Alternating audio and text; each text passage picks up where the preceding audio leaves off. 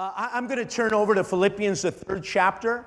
Philippians, the third chapter. If you just simply want to listen or follow along, that's completely up to you. I want to thank God for our online audience that's watching us. And I just want to give you the simple title of this message. And it is this: don't press pause, press play. Don't press pause, press play. How many of you are old school and can remember what one of these are? Okay, so here's what I'm going to do. I'm going to press play. Watch what happens. Here we go, press play. Let's crank the volume up a little bit here. Okay, isn't that good? That's play. Okay, watch this. I'm going to press pause now. Watch, pause. Then I'm going to press play again. Watch. Then I'm going to press pause. Now, how many of you recognize that during this season, thank you, during this season, too many of us have our finger on pause when it should be on play? Now, I'm not sure how we have gotten our life on pause. Maybe it's the last 2.5 years of COVID. Maybe it's the people that we lost during the COVID. Maybe it's jobs that shut down during COVID. Maybe it's the political unrest that took place during COVID. Maybe it's the racial tension that took place, the economy, and the list can go on. And so it seems as though I wasn't aware of it, and I'm not sure when it happened, but it seems as though my life is on pause. And where I once dreamed and I laughed and I had jokes and I was happy-go-lucky and I smiled, it seems like I'm not myself anymore. I'm going to use a word that hopefully you can understand. I just feel like I'm in a funk. Does anybody, you can't look it up in a dictionary, but how many of you know what I'm just feel like I'm in a funk. Something's missing. I don't know what's wrong.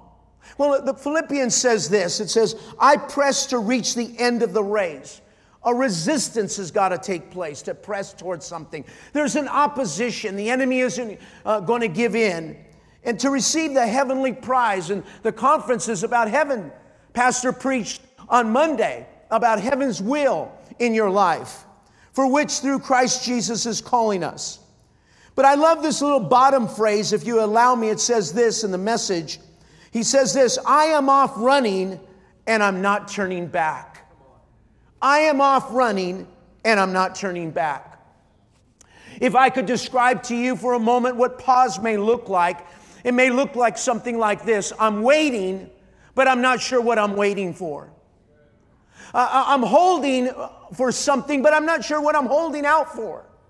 And I'm hesitant, but I'm not sure what I'm hesitant about. I'm like a car that should be on drive, but I'm in the garage on park. I'm like a boat that should be sailing, but it seems as though I'm docked. I'm like a plane that's grounded right now when I should be soaring right now. That's the way many people sometimes feel in their lives, in their marriages, in the ministry, or wherever they're at. They sometimes feel that their life is on pause rather than their life is being on play. How many of you remember the Beatles? The Beatles had this song. It goes like this: get back to where you once belonged. Where does that once belong look like to you? And where do I have to get back to that I am not there? How many of you have heard the term ready, aim? What's the next word? It's not pause. How many of you heard the term ready, set? It's not pause. But I'm going to give you a great quote, and I love this quote by Bernard Shaw. It goes like this: we don't stop playing because we grow old. We grow old because we stop playing. Have I grown old and I don't even realize I'm grown old because I'm not playing like I used to? When you were a little boy, did you have a friend knock on the door and say, hey, can Diego come out and what? Play. When was the last time you felt play in your life? We'll describe more of that. But that's really what it's all about when I talk about this today. There's a heavyweight champion by the name of George Foreman, boxing champion. In 1973, he won the heavyweight championship off a guy named Joe Frazier. Joe Frazier. For the next 27 years, he'd do military he'd be involved in the military, he'd go to war, he retired. But some 20-something years later, he got back in the ring. He became the oldest heavyweight champion in the world at 47 years old, beating Michael Moore. His life was on pause for a moment, but he decided to play again and get back in the ring and win another title. And there's a title that God wants you to win. There's a place and something that God wants you to do. But you're going to have to take your finger off a pause and get back to playing whatever play looks like today. So let me describe to you in the few moments that I have 6 signs that your life is on pause. And we'll work through some scriptures. But as I go there, I want to share with you one of my favorite scriptures. I don't have a tattoo. I'm not against tattoos. But if I was going to get a tattoo, here's the tattoo I put on my arm. It's found in Ecclesiastes 11:4 in the Living Bible. It says this: if you wait for perfect conditions, you will get nothing done. Well, when I get perfect money and I get a perfect wife and I get perfect children and when there's a perfect time in my life, that's when I'm going to give. That's when I'm going to serve. That's when I'm going to get involved in ministry. That's when I'm going to do this or that. And if you're waiting for perfect conditions, how many of you recognize it will never happen? It's never going to happen. You just have to step out in faith. You have to trust God. You know, this past year, I went through an emotional time in my life. And you could call it stress disorder. Old school would call it a mental breakdown. And I hope that you're not going to judge me for that. But here's the reality of what took place. I believe we all have an emotional pie, if I could say that. That's our lives. That's our emotional pie. And when we take hits and we take loss and there's stress in our lives and there's hurts and there's betrayals and there's a disappointment, a little piece of that pie comes out of you emotionally. Every one of us are different, so we don't know how much of that it affects us differently, right? We're all wired differently. So what affected me 10% may only affect you 1%. Vice versa. What affects you 10% may only affect me 1%. And so I recognized that my life was being depleted by the hits and the losses in my life. And so I got to this place where I went to see a doctor and he said, your serotonin, your dopamine is out of control. You've got thyroid issues. You got inflammation. Your hormone level is. Now, I eat pristine. I take very good care of my health. I exercise. But still, there's another part of me that is our emotions. Our emotions. And during that period of time, my energy was at 40%. I wake up after sleeping 10 to 11 hours with 40% energy. And if I encountered anything, it would drop from there. I cried a lot. Now, if you ever were with me, you'd recognize I'm one of the most optimistic individuals. I'm 95% optimistic and 5% realist. I have no pessimistic bone. I'll say, let's take that mountain. We can do it. Let's go for it. Take charge. Pull up your pants. You know, get your tongue out of your mouth. Let's go. Let's go. We can do this. But I wasn't like that. First time in my life, I was crying all the time, and you'd see me crying. You'd say, what are you crying about, Diego? I don't know. I can't stop crying. I just feel like I'm broken on the inside, and I don't know how to fix it. My board and my sons put me on a sabbatical, and it took me 4 months to recover my emotions again until I saw a turnaround. Here's why I'm saying that, because it's never over until God says it's over. And I don't know who is in here that is in a similar place in their life where they just say, I've taken too many shots. And yes, I'm going to put my game face on and I'm going to trust God and I'm going to believe God, but I just feel like I don't have the energy anymore. One of the things that put me over the edge, just to bring some context to what I'm saying, is I have a middle son that had a botched vasectomy 6 years ago, has had 6 procedures to fix it, and hasn't gotten any better.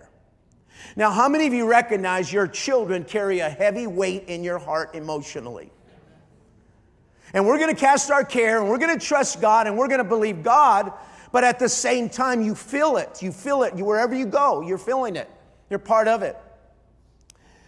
Well, my son said this, Dad, I love you, and thank you for being there for the last 5 years of my life. And I'd pick him up just to drive him around and hear him scream in the car for an hour to an hour and a half just to calm him down and try to pray in the Spirit, pray for him, give hope to him. And he finally tells me, Dad, I figured out how I'm going to end my life, so I want you to take care of my children. Well, how do you react to that as a parent? Tell me how you pray. Tell me, what scripture you want to quote. Tell me what praise and worship music you're going to put at that time. And so I felt like something broke on the inside. I just got broke on that was the camel that broke the straw that broke the camel's back. I couldn't take anymore.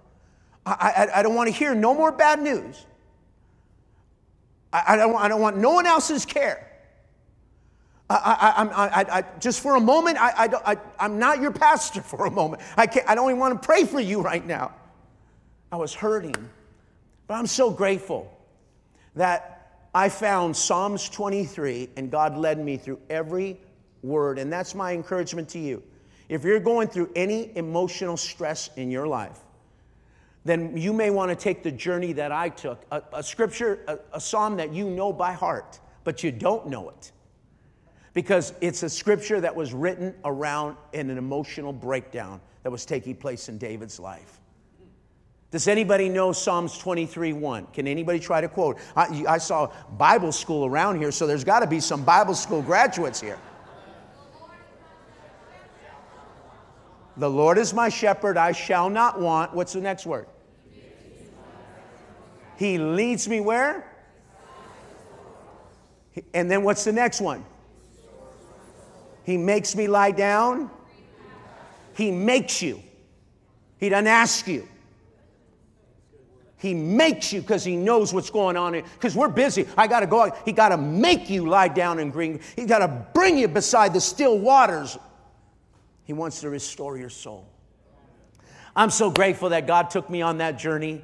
And I'm blessed now. My son is in a better place than he's ever been before. He wants to live. He came back to work after 6 years of not working. He went back to work, and everything is so positive. Everything is so encouraging. What looked like devastation, hopelessness, and helplessness, that's the kind of God that you serve. He will turn it around. Maybe not today, maybe not tomorrow, but it's not over until God says it's over.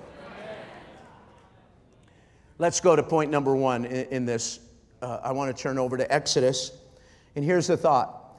When you are not moving forward, what is the signs that my life is on pause? When you are not moving forward with new activity, participation, involvement, engagement, interest, growing.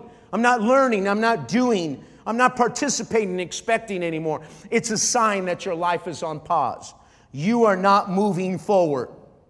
Then the Lord said to Moses in Exodus 14, "Why are the people crying to me? Tell them to get moving." Yes, God knows there's a Red Sea of opposition or odds in front of you. God knows that Pharaoh and his mighty army are chasing you down. And we want to just cry out to God and cry out to God and cry out to God. And God says there's a time to cry and then there's a time to move forward. And now you're done crying, and I need you to step out in faith, and I need you to move forward. And as you move forward, and not until you do that, will you see the Red Sea divide, and you will see your enemy drowned and destroyed, and you walk on dry ground. But you have to be an individual that puts your life off a pause, and that fact is that you keep moving forward. Let me ask you a question. Why does a cement truck keep turning as it's driving down the street? So the cement doesn't set. And when you don't keep moving forward, you're set. You get settled. You get stuck. Any bakers in here, when you put some batter or you put some flour, you have to keep stirring it, and you have to keep stirring it, and you have to keep stirring it. Why? So it doesn't settle, so it doesn't get stuck. There might be places in our lives where we just kind of have gotten stuck because we're not keeping it stirred at all. What happens when you stay in bed for a long period of time? You get lethargic, apathetic, or whatever. Or you have bed sores. You got to keep movement in your life. Keep movement in your life. So here's point number 2 that I want to share with you about pause. Point number 2 about pause. 1 Kings 19 says, but he himself went a day's journey into the wilderness, speaking of Elisha, came and sat under a broom tree, and he prayed that he might die. I love the transparency of Scripture. That a good Christian who loves God can just get to the point where he feels that way. And it says, and he prayed that he might die. And he said, basically, it's enough. I've had enough, and I'm not moving forward. I'm not taking another step forward. I'm not going to do this again, and I'm not doing that again, and I'm not going to sign up for this anymore, and I'm not going to volunteer for whatever you want to say. It's enough. Now, Lord, take my life, for I am no better than my fathers. Then he slept, lay down, and sat under a broom tree, and suddenly an angel out of touch came to him, and arise and eat. 2 times as we move forward, if you were to look at this verse, he's asked him, God says to him through the angel, Elijah, what are you doing here? What are you doing here? And sometimes there's places in our lives that I should not be at. But what am I doing here? So a life on pause is when you're not rebounding. Elisha is not rebounding right now. Maybe before he could shrug it off. The criticism, the threats, the fears, the fatigues, the failures. But this time it's taking him down. And he doesn't want to move forward. And your life is on pause as a sign is when you are not able to rebound like you should. The interruptions in your life, the inconveniences of your life are just getting you down. What should be temporary in your life is now becoming permanent in your life. What should be a moment is now becoming a monument. What is a comma in your life has now become a period. And you're doing more accepting, and you're doing more tolerating, and you're doing more excusing than you should. You're not rebounding. Before it would be water off a duck's back. Before it'd just be one night and I'd sleep through it and I'd get up and take charge again. But I'm just not rebounding from this criticism. I'm not rebounding from this betrayal. I'm not rebounding from this difficulty now. I'm not rebounding like I should. There's a race in Queens, New York. It's called the South Transcendent Race. It's the longest race in the entire world. It's a 3,100-mile race. It's super ultra marathon. The amazing thing is it goes around a 1.5-mile block.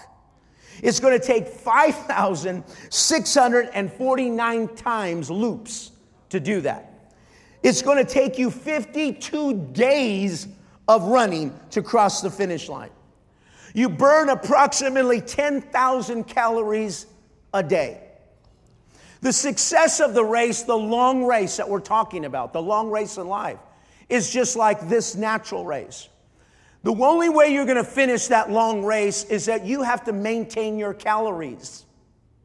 You cannot afford, as an endurance runner, not to maintain your calories.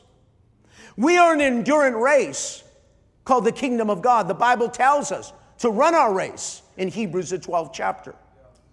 How are you going to maintain your calorie intake?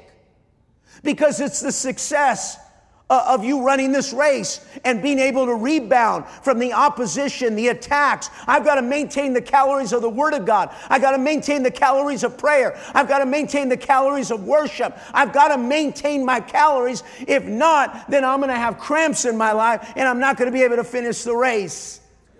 Where am I at today? Take an evaluation of that. Right now, if you've heard about it, you've heard about California. California's in a drought. California's in a drought. We have 23 reservoirs that hold our water. Those 23 reservoirs right now are at 48% right now. See, the reality of this is that there are people who are paid to monitor the water level. Where in your life are you observing a drought in your life? I'm not operating at 100%. I'm operating at 48%. And if I don't watch this, I don't know where it's going to go. That's what I'm trying to tell you today. Are you able to rebound from life's difficulty? Or are you just simply, I can't get up anymore. I can't do it anymore. Elijah was at that place. A successful ministry, a successful man. But thank God, he did rebound. And he does go on to anoint a king and anoint the next prophet and do what God asked him to do. So at a place of emotional destruction like I was, or where he was at, he did rebound. He absolutely rebounded. How many of you heard the story of the old mule? The old mule is of the farmer, and he's lived a long life, and every day the farmer would let the mule out, and he'd wander the pasture, and at the night he'd bring the old mule in. Well, when he went looking for him, he couldn't find him, and he called him, and he couldn't find him until he found him in that old abandoned well. He was stuck in that well. So the farmer tried to pull him out, but he couldn't pull him out because he was really stuck and too heavy. So he called his farmer friend, and he came with a trailer, and they tried to hitch him and pull him out, but they couldn't pull him out. So the farmer looked at him and said, "Oh, mule, you've lived a long life, and I want to thank you for your service, but we're going to go ahead and bury you." So they both got shovels, and they began to dig some dirt and throw it on the donkey's back. And when the donkey felt the dirt going on his back, he just shook it off, and he stepped up. And they throw more dirt on him, and he just feel the dirt off his back. He'd shake it off, and he'd just step off. And they put more dirt, and the more faster they did it, he just shake it off and shake it, and he stepped out of that well.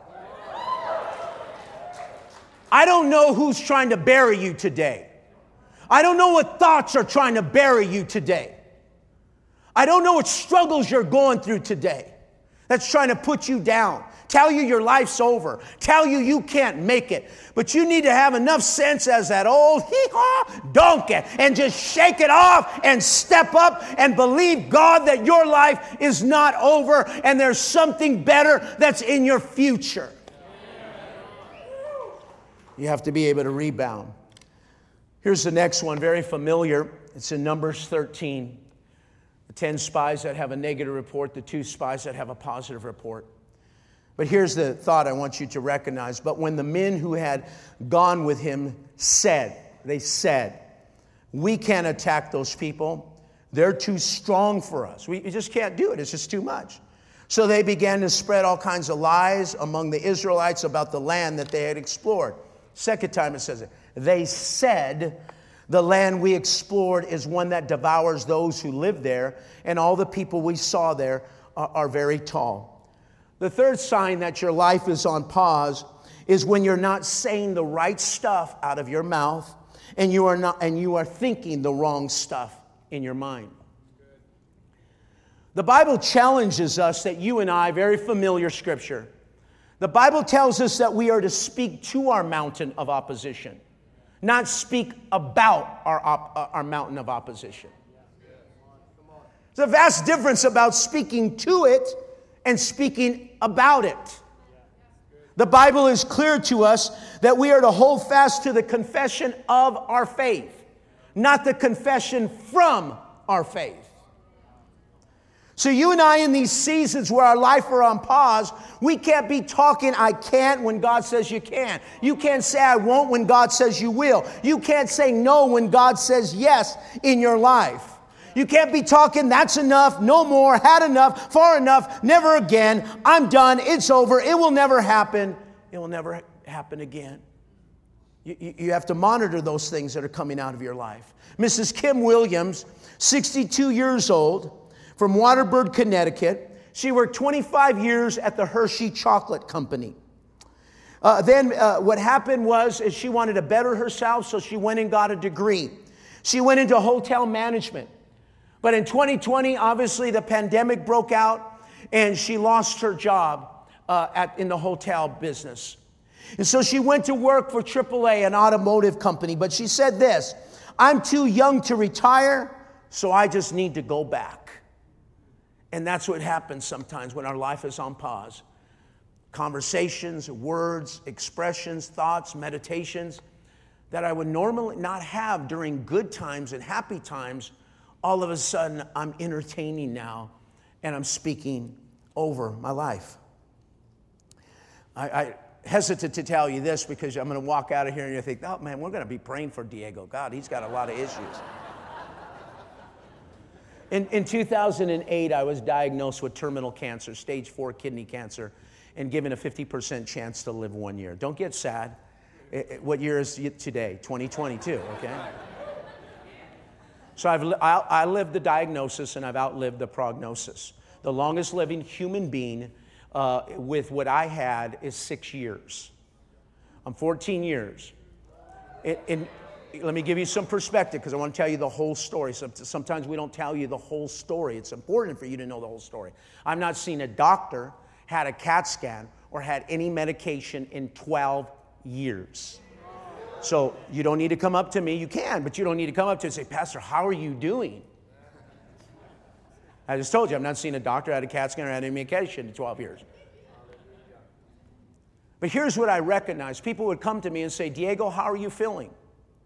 They'd ask me how I'm feeling. Sincere people come to me and ask me how I'm feeling.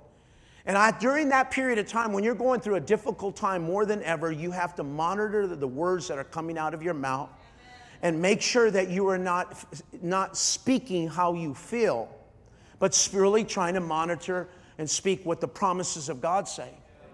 And so I'm in my church just like this, and people are coming up to me all the time, and how are you feeling, how are you feeling, how are you feeling? And here's the common statement that I would make. It doesn't matter how I feel. By faith, I'm healed. That's what I would say 1,000 times. Doesn't matter how I feel. Because if you ask me how I feel like crap. I feel beat up. I'm on chemo, and I can hardly walk. I can hardly have a bowel movement. What do you mean how I feel? I feel terrible. But again, according to the Word of God, I'm healed. And so I recognized how powerful monitoring my words were at that time. And I'm not trying to be legalistic. You do whatever is in your conscience to do. People would say, you know what, I'm on my way to see my doctor. I would never say the word my doctor. I don't want him to be my doctor.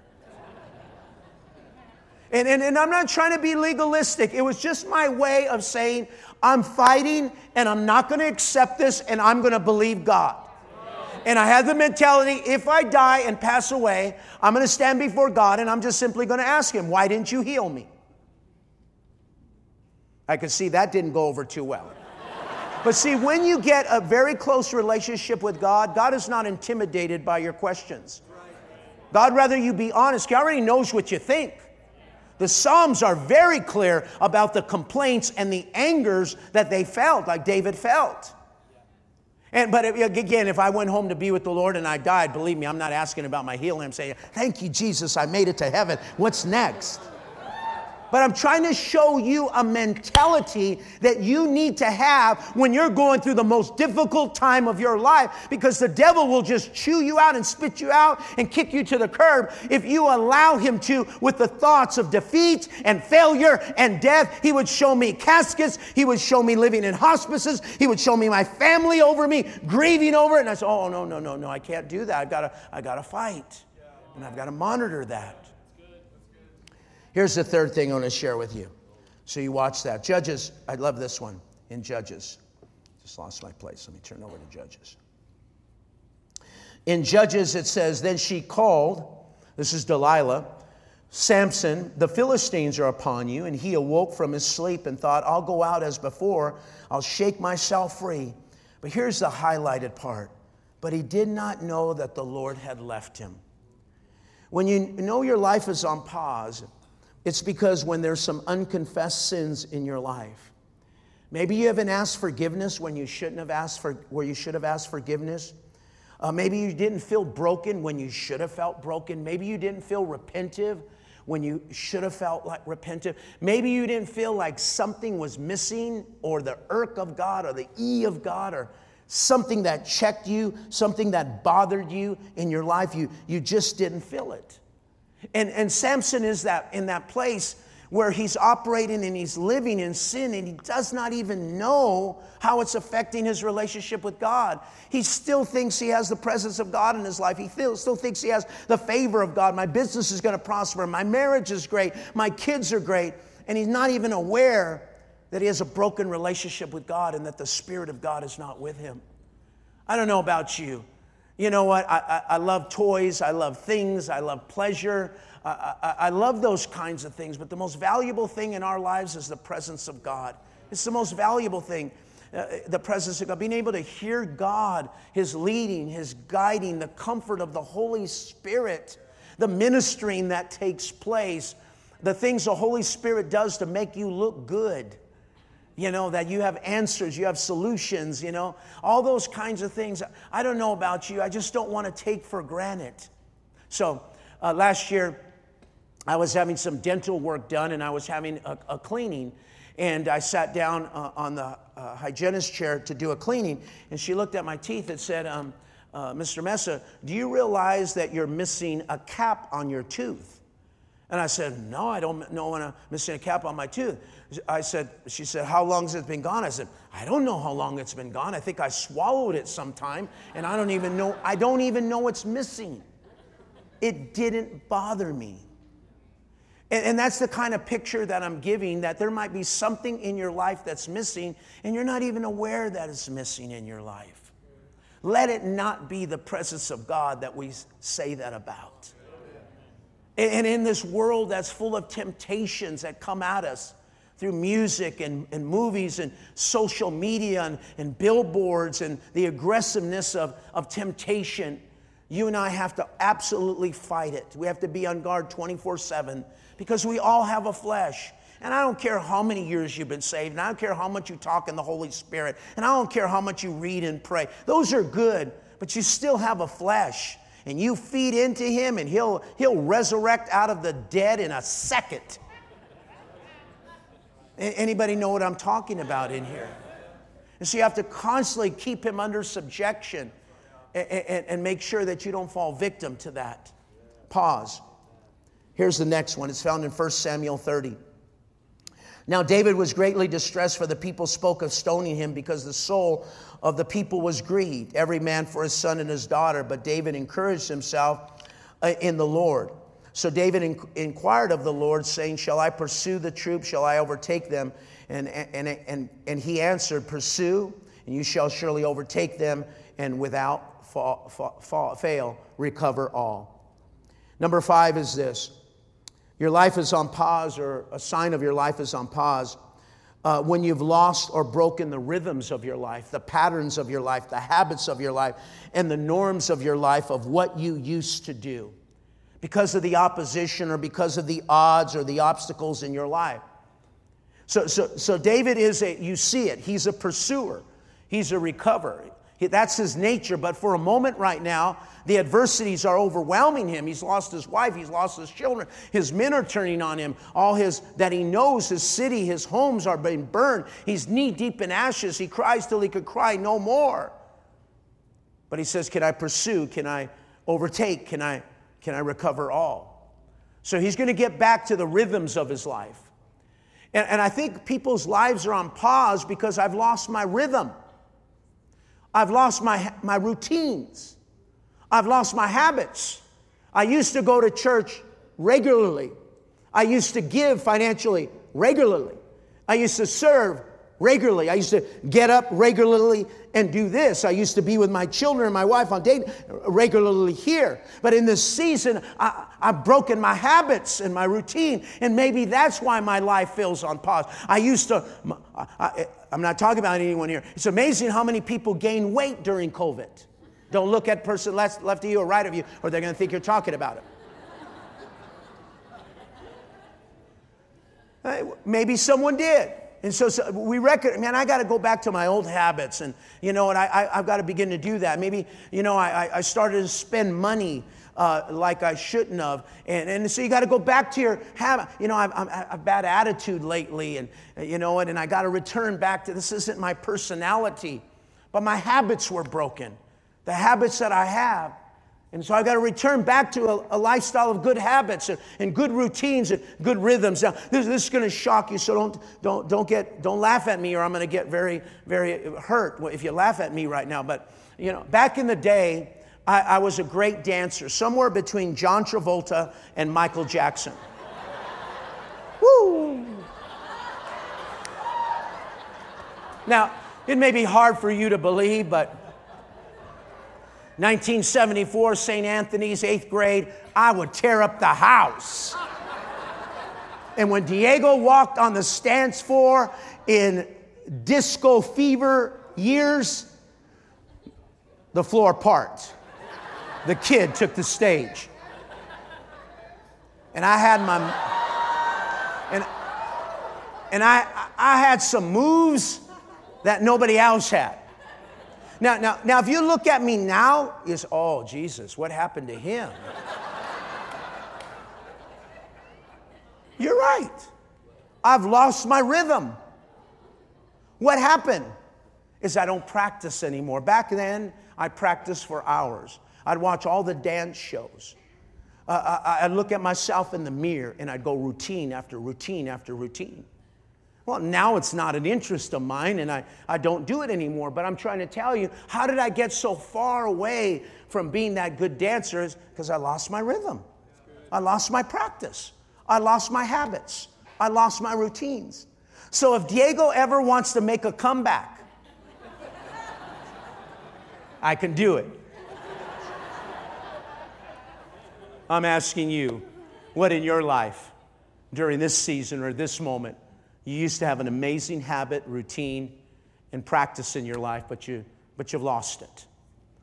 Here's the final one I want to share with you, and it's probably one of my favorite. And I told you, if I was to get a tattoo, I'd do the Ecclesiastes 4. On the other arm, I'd put this scripture. It's one of my favorite scriptures because God ministered to me this scripture during the time that I was going through the cancer battle. It's found in Judges, the 8th chapter, in verse number 4. Gideon came to Jordan, and he and 300 men who were with him crossed over, and here's the phrase right here: exhausted, but still in pursuit. That'll shout, that'll preach, that'll get somebody running around this church. How do you feel? I'm exhausted, but I'm still in pursuit. How's your marriage? I'm exhausted, but I'm still in pursuit. How's your health? I'm exhausted, but I'm still in pursuit. How's your money? I'm exhausted, but I'm still in pursuit. How's your business? I'm exhausted, but I'm still in pursuit. It's okay to be exhausted. Just continue to pursue what God has for you. And God will begin to replenish you. God will begin to revive you. God will begin to restore you. God will begin to give you back what you need. So here's the story. The enemies of Israel are the Midianites. Who is he pursuing? The 4 princes or the 4 kings of the Midianites. He's already killed 2 of them, Zeb and Orbe. They are now dead. Now he comes and says this statement: they crossed over, exhausted and still in pursuit. Because there's 2 other princes, Zebah and Zalmunna, and that's who he's going after. He's saying, I've gotten 2 victories, but there are 2 more victories waiting for me. And I'm going after them. God's not done using me. I may be exhausted, but there's still more tomorrow, next year, that God has for me in the future. And I'm going after it. I'm going after it. I'm going after it. And I'm not going to quit until I get it. He said, I'm exhausted, but I'm still in pursuit. I'm exhausted, but I'm still in pursuit. The last point is this: when life is on pause, you will miss out on opportunities. You'll miss out on the more and the next and another and best if you won't pursue what God has for you. You'll just stop. During this season, people have lost their priorities, their passions and purposes and persuasion. But you're going to put your finger off of the pause and you're going to press play again. I'm so grateful for every mother in here that when they were on the delivery table and they were pushing, they didn't pause, but they pushed again. One more push got you here. Some of you have a shape that shows that.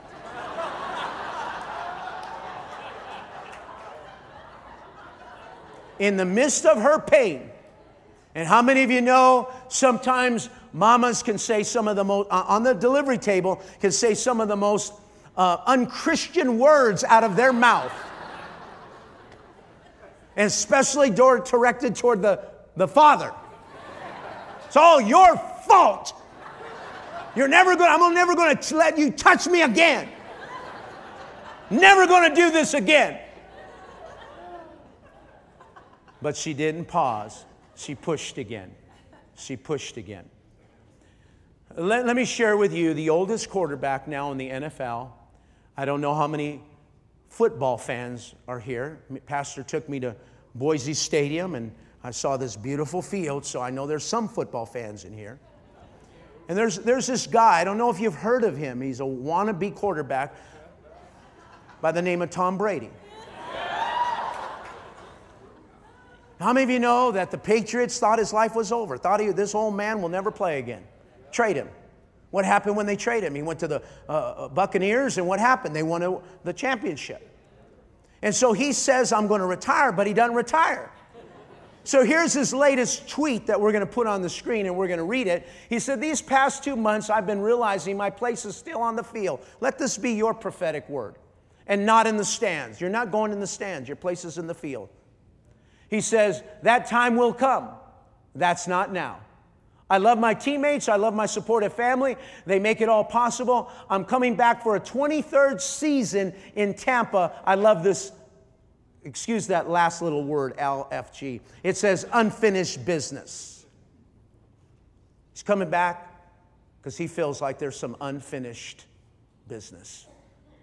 Will you come back? Because you have some unfinished business you have to do. Robert Flaherty did a documentary. He did a documentary in 1922. It was called Nanook of the North. It's the top 25 films in the Library of Congress. That's how amazing this was. No documentary had ever been done. And the Alaskan Eskimo life was very foreign to the world at that particular time. So Robert raised money, and between 1914 and 15, he trailed the life of the Eskimo to bring to modern world to know what this would be like. So he had over 30,000 feet of footage, film. He went into the editing bay to begin to edit this film, but he was a cigarette smoker. And the ashes got on the film, and it burned 30,000 feet, all of it gone. He would spend the next 2 years raising money. He'd get $45,000, and he retraced all his steps over the next 2 years. And in 1922, the documentary finally came out. It's a great story that reminds us of perseverance. It reminds us that it's not over. It reminds us that not everything is easy. And it reminds us that some great things can come out of tragedies also.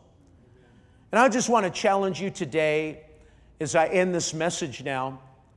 There was a young pastor. His name is Timothy. And he had the hard responsibility of pastoring a church in Ephesus. And he was going through a tough time because everyone thought he was unqualified. He was too young. All he had was the endorsement of his spiritual father by the name of Paul. And you've read it so many times in 2 Timothy. It was a point of giving up. I'm not going back. And Paul had to remind him of the faith that was in his grandmother and the faith that was in his mother, Eunice and Lois. And I'm persuaded is within you. And I'm challenging you and I'm commanding you to stir up the gift of God that is within you. And I just want you to know there are gifts in you that you don't even know about. And I'm asking the Spirit of God to stir up those gifts in you again, and dream again, and hope again, and laugh again, and believe that God's best is still in front of you. And go from the bleachers and the bench to getting back on the field again. Because here's what I know. Life is very short. And before you know it, we're going to all be in heaven, those of us that are saved and Christ followers. And so I want to make sure that I live every second that I can. Yes, to have fun is okay and pleasure. That's wonderful. But at the same time, I want to make sure that I'm building the kingdom of God. And that how many of you are like me? And I'm ending now. How many of you were like me? You were pretty good sinners. Any pretty good sinners in here? Halfway? Would anybody raise their hand and say, man, I was a pretty good sinner? Raise your hand. The rest of you are liars. Look at all those liars. Now, we ain't here to glorify sin and talk about that, but I'm sure that if I asked you, talk to me about how you were a great sinner, you'd come and say, oh man, you know what, I sometimes didn't sleep for 48 hours. I go from nightclub to nightclub, go to work, go back to the nightclub, blah, blah, blah, blah, blah, blah. You know what, I buy everybody in the bar drinks. You know, I'd cuss anybody out. I was a non-respecter of person, black, white, yellow, red, I'd cuss you all out. Why is it that we made such good sinners and are not that good of a saint? I'm not under that condemnation, but it drives me. I think it's somewhere what David meant when he said, my sin is ever before me. He never wants to, he's not living under the guilt and condemnation of it, but he never wants to forget how he served the enemy, and it's going to motivate him to serve God. You be the best Christian that you possibly can be. You go for the gold, and you give God all your talent, all your gifts, all your testimonies, all your faith, and all your strength. And I'm here to tell you, I'm an ex-marathoner like Joe, and I'm here to tell you, it's not how you start the race, it's how you finish the race. Everybody on the starting line is going like this. With their tube socks, their little shorties.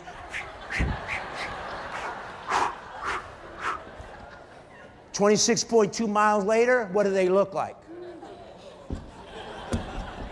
Sweat, you know, the shorts are falling, tube socks are off, they're bleeding,